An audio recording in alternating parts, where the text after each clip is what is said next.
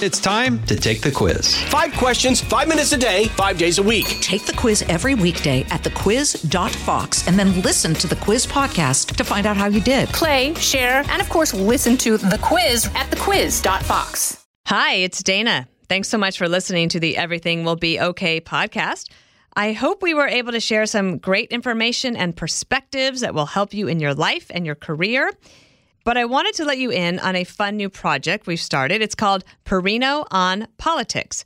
It's just me and my friends, people that I trust, getting up to speed on the latest in the race in November 2024. You can subscribe to Perino on Politics right here on your favorite podcast platform and get a new episode every week. Here's what it sounds like. Hope you enjoy.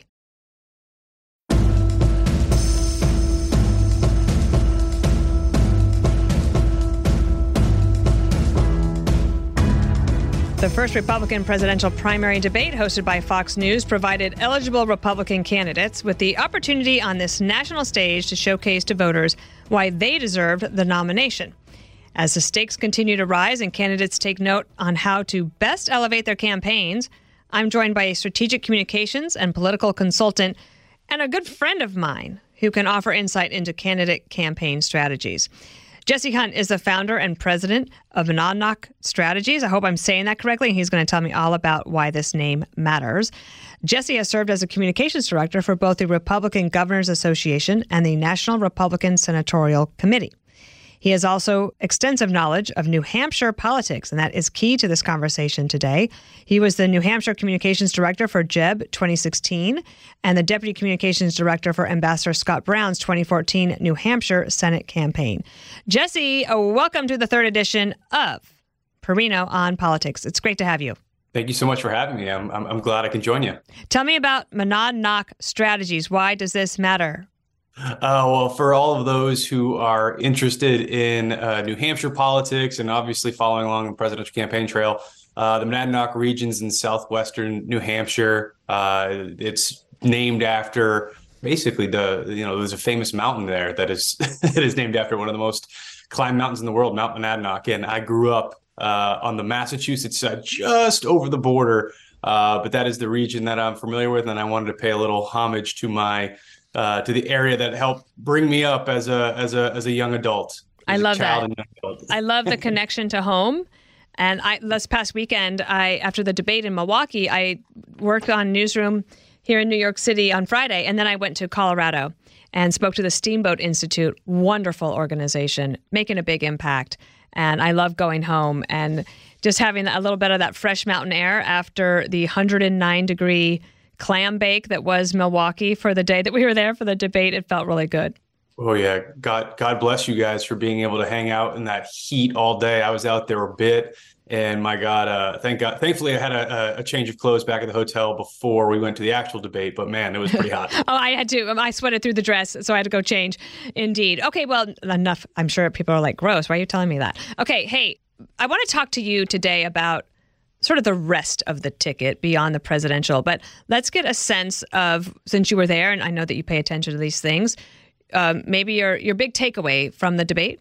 Yeah, well, that was one of the first opportunities that all candidates had to, get in front of a large audience, right? Many of them have been on, on TV screens, on phones for some time, making news on different subjects, but they, that large of an audience has not necessarily seen all those candidates stacked up against one another. And so that was a great opportunity for that. The best part of the presidential process is there's going to be several more. And so candidates will continue to get to have a conversation with voters about the direction they want to take the country in. And that was, the first kind of, curtain opening of this presidential race. It really was. And so now the candidates are out and about. One thing that's interesting is just where do they decide to go next? And Iowa is certainly the first, right? But tell me a little bit about New Hampshire politics, and how this campaign of 2024 is stacking up for the second state to vote. New Hampshire's one of those states that still appreciates that in-person interaction with different candidates. There's lots of cliches that people use about, I've only heard from a candidate 4 times, so I'm not ready to make a decision yet. That still holds true. And I think that's something that the First in the Nation primary truly values. And it's a great proving ground.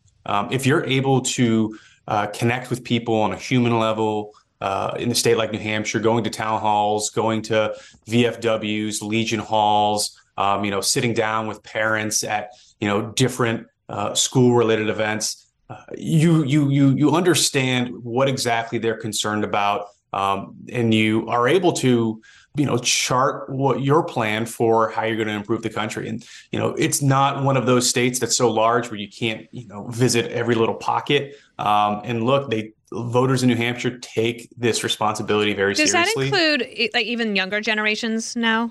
Yes, because they've grown up. Okay. Seeing this process take place. I can't tell you how many times, both on my campaigns for Scott Brown or for Jeb, how many times you'd see young children in the audience with their parents. It's actually a pretty touching moment to see parents who care about the civic process bring their kids along, and the kids oftentimes end up asking lots of questions, and they're really good. They're really informed questions. So that's just something that's part of their DNA, and I think you'll continue to see that.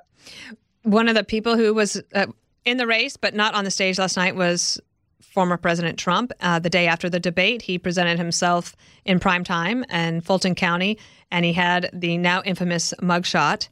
The campaign says that they raised over $4 million on Friday just following the release of that mugshot. Aside from the mugshot, because all the legal entanglements those are getting sorted out today. At least a couple of them in terms of when these things are actually going to happen. But overall, do you think it mattered to have him on or off the stage? Would it matter to him going forward in this race since he has such a commanding lead? I think everyone would have liked to have been able to stack up against, every candidate in the race, particularly because, I think there's a bit of concern that, Joe Biden might try to use this as a way to weasel out of a general election debate. We know that he doesn't necessarily, have the stamina to kind of run what is a rigorous presidential campaign. So just hope that's not used as a precedent going forward. That said, you as a candidate can just control what you can control, and you can't control whether or not another candidate shows up. All you can do is prepare for the moment, outline your plan, explain to voters why you're the best suited to lead the party into the 2024 cycle. It's going to be really consequential. Look, the country's going in the wrong direction. I think there's something that we'll probably get into a little bit here, but a lot of voters are dissatisfied with the direction of the economy. There was just an Associated Press poll that came out that showed Biden receiving 36% approval from adults. That's pretty bad, and that's why you see a greater emphasis being put on their quote unquote Bidenomics and pushing that across the states. You've been a comms director for lots of different entities, and the Biden White House complains quite mightily that people in America are not giving them full credit for what they consider as a good economy. But as a communication strategy, I just feel like that is so backwards. You can't tell people how they should feel. Exactly. And that's the biggest challenge that they can't seem to understand is, they're just kind of trying to, throw numbers at people in a sense that, or come up with like catchy names like the Inflation Reduction Act, which everyone has found is like, there was just an Associated Press story the other day that showed that inflation might be lessening a bit, but the Inflation Reduction Act has nothing to do with it. So them telling, and it still feels like and they're spending more of the household budget on it, and they get nickel and dimed a lot, and everything feels a little bit in disarray. So you get the wrong track number on top of that. But there was another poll that just came out today on Monday, and this was a poll that showed that there's a tremendous amount of bipartisan agreement on something. Is that to be celebrated? I don't know. Let me tell you what it was. 77% of those polled in America said they think Joe Biden is too old to run. And Jesse, I don't know how the White House or the Biden campaign spins their way out of that one. Yeah, it's almost impossible. And I'd say they're not doing themselves any favors by having him basically on vacation the entire month of August. They're just kind of feeding into that narrative that he's not up to the task and he's too old to do this. You have major crises going on right now, right? It took him a little time to get out there to Maui, but he had a nice little pit stop to do Pilates somewhere and, was hanging out at Tom Steyer's place in Lake Tahoe. they're kind of feeding into that narrative a bit. And I'm not necessarily sure that's good communication strategy, but at the end of the day, I guess the boss needs it. Well, let me ask you this. So Bernie Sanders, who's an independent, but ran in the Democratic nomination contest in 2020, lost to Joe Biden. He was in New Hampshire. Basically the Biden campaign dispatched Bernie Sanders to New Hampshire to try to shore up Biden's position there. And Bernie Sanders is 81. And he is I guess when he just reads like a younger person than Biden does. But Bernie Sanders was trying to make the case that Biden, nope, he's great, he's perfect, he's really in great shape. And I think, guys, everyone has their own eyes and ears. They can see what's going on. I don't think Bernie Sanders is going to convince anyone, but let me give you the last word on that, Jesse. Yeah, having someone like Bernie Sanders, who I guess, fits with the younger generation because he's kind of counterculture, right? He embraces socialism, clearly. Some of his policy ideas are well received among that demographic. But I'm not necessarily sure someone like Bernie Sanders, who's kind of a curmudgeon, is the best validator when it comes to, Joe Biden having, kind of a rosy disposition or a very bright forward-looking perspective on the future of the country.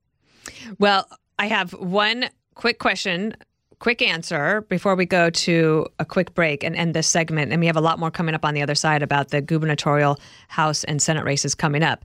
But my question to you is, right now, today, Jesse Hunt, do you believe Joe Biden will be the Democratic nominee for president in 2024? I do. I do too. Okay, that solves that, at least for us for today. And that wraps up this segment. But before we head to the break, I've got a candidate quotable. Which presidential candidate is responsible for the following statement? Quote, "We act like letting Russia win in Ukraine is like a gimme as opposed to a gift to China. Russia has become China's gas station." Stay with us. We'll have that answer coming up. From the Fox News Podcasts Network. I'm Janice Dean, Fox News senior meteorologist. Be sure to subscribe to the Janice Dean podcast at foxnewspodcast.com or wherever you listen to your podcasts. And don't forget to spread the sunshine. Welcome back to Perino on Politics. So, Jesse, I want to know what's on your mind beyond the presidential candidates, because this is a really big deal, as we have seen, in terms of House majorities. You can see that especially in the Biden investigations that the House has been able to put forward, even just having hearings on basic government oversight with the Republicans in office and the presidency being held by Democrats. I want to talk about those House races. The Senate, I want to talk about that and hear your case, because Republicans should have a good opportunity this year, but the Democrats have a new goal, and they keep saying the number 55. I want to talk to you about that. And then governors. I love governors. I always think that they're great candidates, mostly because they've really been through the ringer.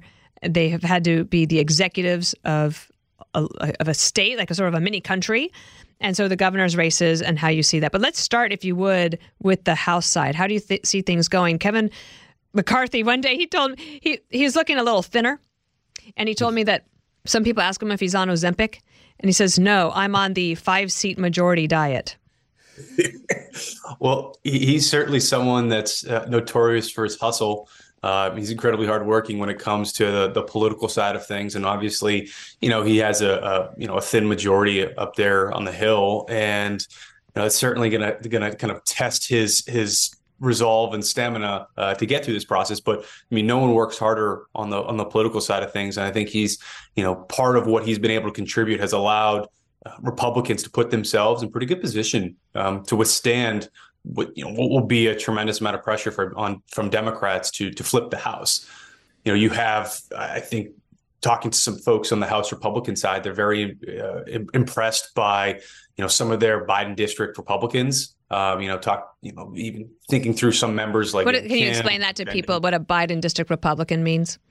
Yes, that's a district that Joe Biden won in 2020, but is currently held by a Republican member of the House. Mm-hmm. Those are oftentimes the toughest districts to hold on the House side, is when they split, because you just don't have that much split ticket voting anymore. But those are generally the most impressive candidates as well, because they have a very unique appeal to independent voters who are willing to sometimes vote for a Democrat or a Republican. Mm-hmm. And there is some movement to try to redistrict here up in New York, because One of the reasons Kevin McCarthy has that 5-seat majority is because he was able to win several seats here in the state of New York, partly because of a focus on crime and the economy. Those issues have not gotten better in New York. And in fact, arguably, you have a lot of people now saying 82% of New Yorkers saying the migrant crisis is out of control. And I think they look to Republicans as the possible way to help solve that. But the Democrats have gone back to the courts and said, don't you think that the redistricting needs to be redone here? So they don't want to fight on the campaign trail and win. They want to try to win in the courts. Yeah, that's standard for Democrats who've, made it, someone like Mark Elias, who's a very prominent Democrat election attorney, has, made a whole career now out of just trying to manipulate the legal process for political gain. It's part of their standard operating procedure. That's something that we on the Republican side have to contend with, prepare for. I think it's interesting to see how nervous Democrats in New York have become, particularly after Kathy Hochul blaming the Biden administration for the surge in migrants at the southern border, because now they're having to deal with the consequences of it. So, look what happens when you when you're forced to deal with the reality that a lot of Republican governors are having to deal with, that are in charge of states that border Mexico. It reminds me of the phrase, please forgive me, young listeners, it rolls downhill. But it's like blame goes uphill. So exactly. Biden's about to get that. Tell me about the Senate. What do you think that looks like right now? The Democrats have a slim majority. It's going to be a challenge I'd say for Democrats, really. They don't have many offensive opportunities. They're primarily on defense this cycle. And Republicans have done a good job recruiting quality candidates in several different states. I know that they feel bullish about their chances in Montana and West Virginia and Ohio. You have 3 Democrat incumbents there who have been able to buck recent trends in red states. So that's states that were carried by Donald Trump, but they were ultimately successful in 2018. That's John Tester, Sherrod Brown, and Joe Manchin. They were all able to win re-election while Donald Trump was in the White House, despite Donald Trump having carried those states heavily in 2016. That said, I know Republicans feel very confident that they have better candidates in the race this time in those 3 states. And that is where they believe that they can pick up those requisite seats that they need to ultimately put them back in the majority. One of the things that Democrats want to do is put abortion referendums on the ballot in some of those key states. So Ohio, Arizona, and even Nevada. What's the impact of that? Clearly, this is an issue that motivates the Democrat base. Even if they aren't that satisfied with a presidential candidate like Joe Biden or a Senate candidate in those specific states, they will show up to vote on that issue. We've seen it in Wisconsin state judicial races. We saw it in a referendum in Kansas last cycle. Just saw a recent referendum in Ohio.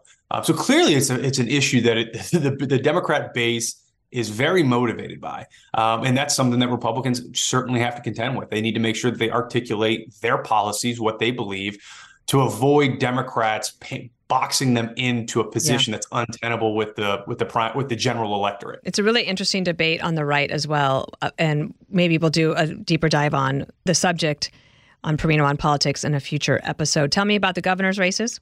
You're going to have a nice test case here coming up in a couple months now. You have the 2023 races. That's the beauty of GovWorld and Gov races, is you get something every year because you have these off-year elections, the 2023. Which are the ones this year? So you have Mississippi, Louisiana, and Kentucky. Mississippi held by Tate Reeves.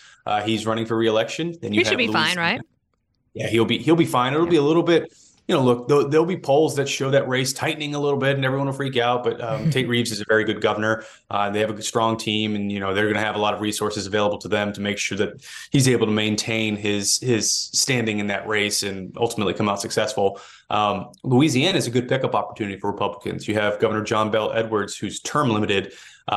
Louisiana elections are kind of quirky. It's an all-party election, meaning everyone runs at once in November, and then the top 2 vote getters move on to a runoff, regardless of party.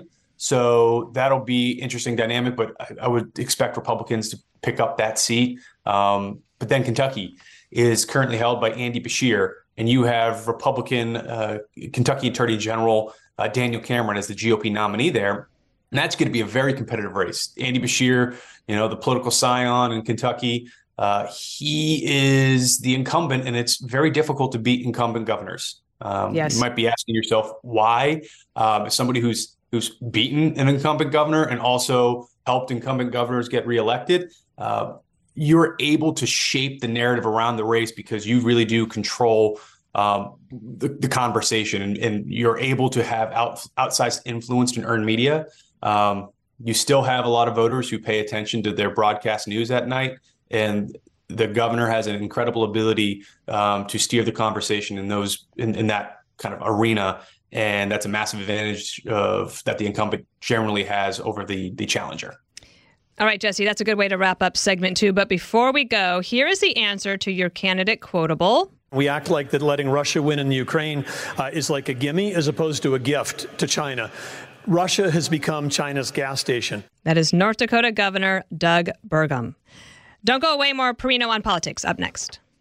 All right, we're back with Perino on Politics. Now, before we wrap everything up, I have to just check, in the commercial break if there's breaking news. There was breaking news, Jesse. The trial for President Trump's The Documents case, that's the federal case. The judge has said that trial will commence on March 4th, 2024. Is that right around Super Tuesday? Or am I wrong? Yeah. No, it is. It is, I think. I don't know how that's going to go over. Yeah, because I think South Carolina is toward the end of February, obviously, so then it'll be right after. That news is just breaking. I don't know what the Trump team has said yet, but it certainly added an element to this campaign. But what I wanted to ask you is what I like to ask my friends when I call you up. And this podcast is an opportunity for people to hear it directly from you as well. So, I hate to miss something or to feel like I wake up every day feeling like I know less than the day before. And I'm always feeling like a need to read more, talk to more people, listen to more podcasts, get more information. Is there anything you think that I'm missing? What are you looking at when you look at these campaigns either on the presidential level or overall the mood of the country? What do you pay attention to right now? So one thing that's just kind of personal to me, because it's something that I'm responsible for, but I find it incredibly interesting, is that how people consume news. And we're kind of seeing it play out on the presidential stage where this national polling doesn't necessarily always track with state polling. And the answer to that is like, well, why?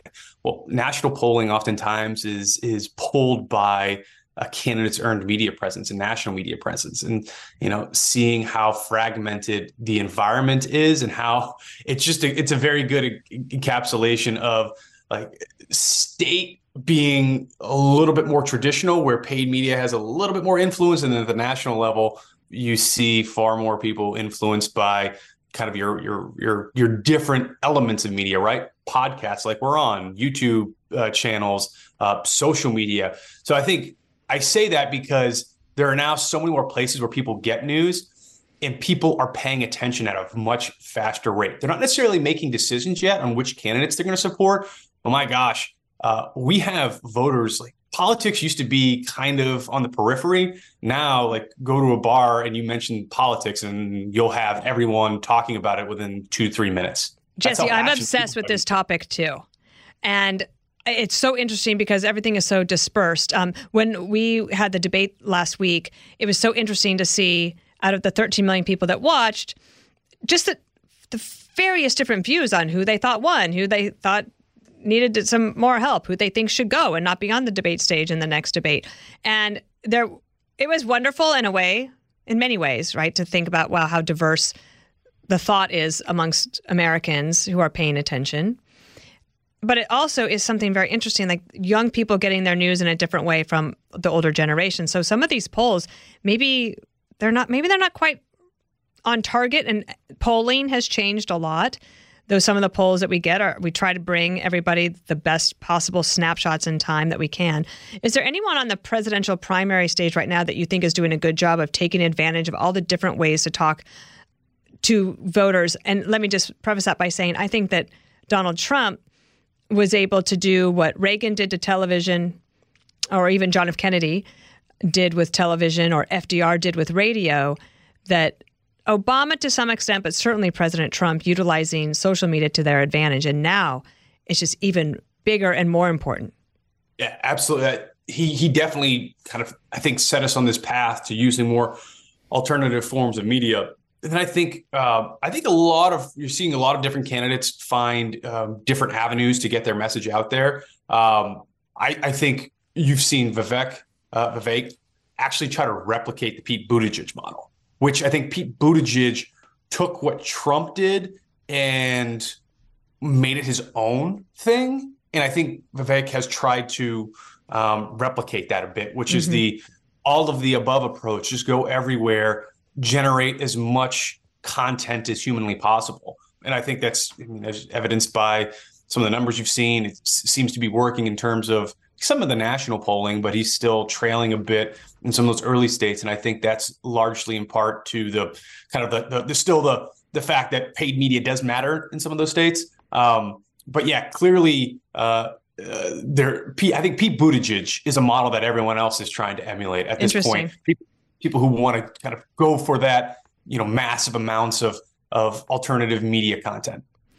Awesome. Jesse Hunt, I love talking with you. I missed you, but it's good to catch up with you on Perino on Politics. I appreciate it. Before we go, it's time for a pop quiz, and you get to choose from, I have 3 categories. You choose one, okay? First one is presidential pets. Next one is candidate LinkedIn. The third one is campaign slogans. Oh, I'm going to go, this might be a boring one, but I'm going to go candidate LinkedIn. No, I like this one. No one has chosen this one yet, so kudos to you. Fantastic. Here we go. This candidate learned the importance of hard work at a young age, stepping up as a bookkeeper for her mother's store at the age of 12. 1, Nikki Haley. 2, Marianne Williamson. 3, Barbie. I'm going to go Nikki Haley. It was Nikki Haley. And then she became an accountant after all of that. So she is the former governor of South Carolina. She was the UN ambassador to President Trump, and now presidential candidate for the GOP primary. Jesse Hunt, thank you so much. I appreciate it. Dana, thank you. I appreciate getting to catch up. Listen ad-free with a Fox News Podcast Plus subscription on Apple Podcasts, and Amazon Prime members can listen to this show ad-free on the Amazon Music app.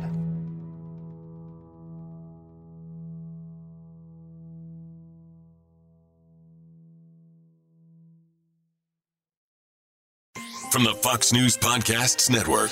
I'm Ben Domenech, Fox News contributor and editor of the Transom.com daily newsletter, and I'm inviting you to join a conversation every week. It's the Ben Domenech Podcast. Subscribe and listen now by going to foxnewspodcasts.com. Listen to Fox News Podcast shows ad-free on Fox News Podcast Plus, on Apple Podcast, Amazon Music with your Prime membership, or follow wherever you get your podcasts.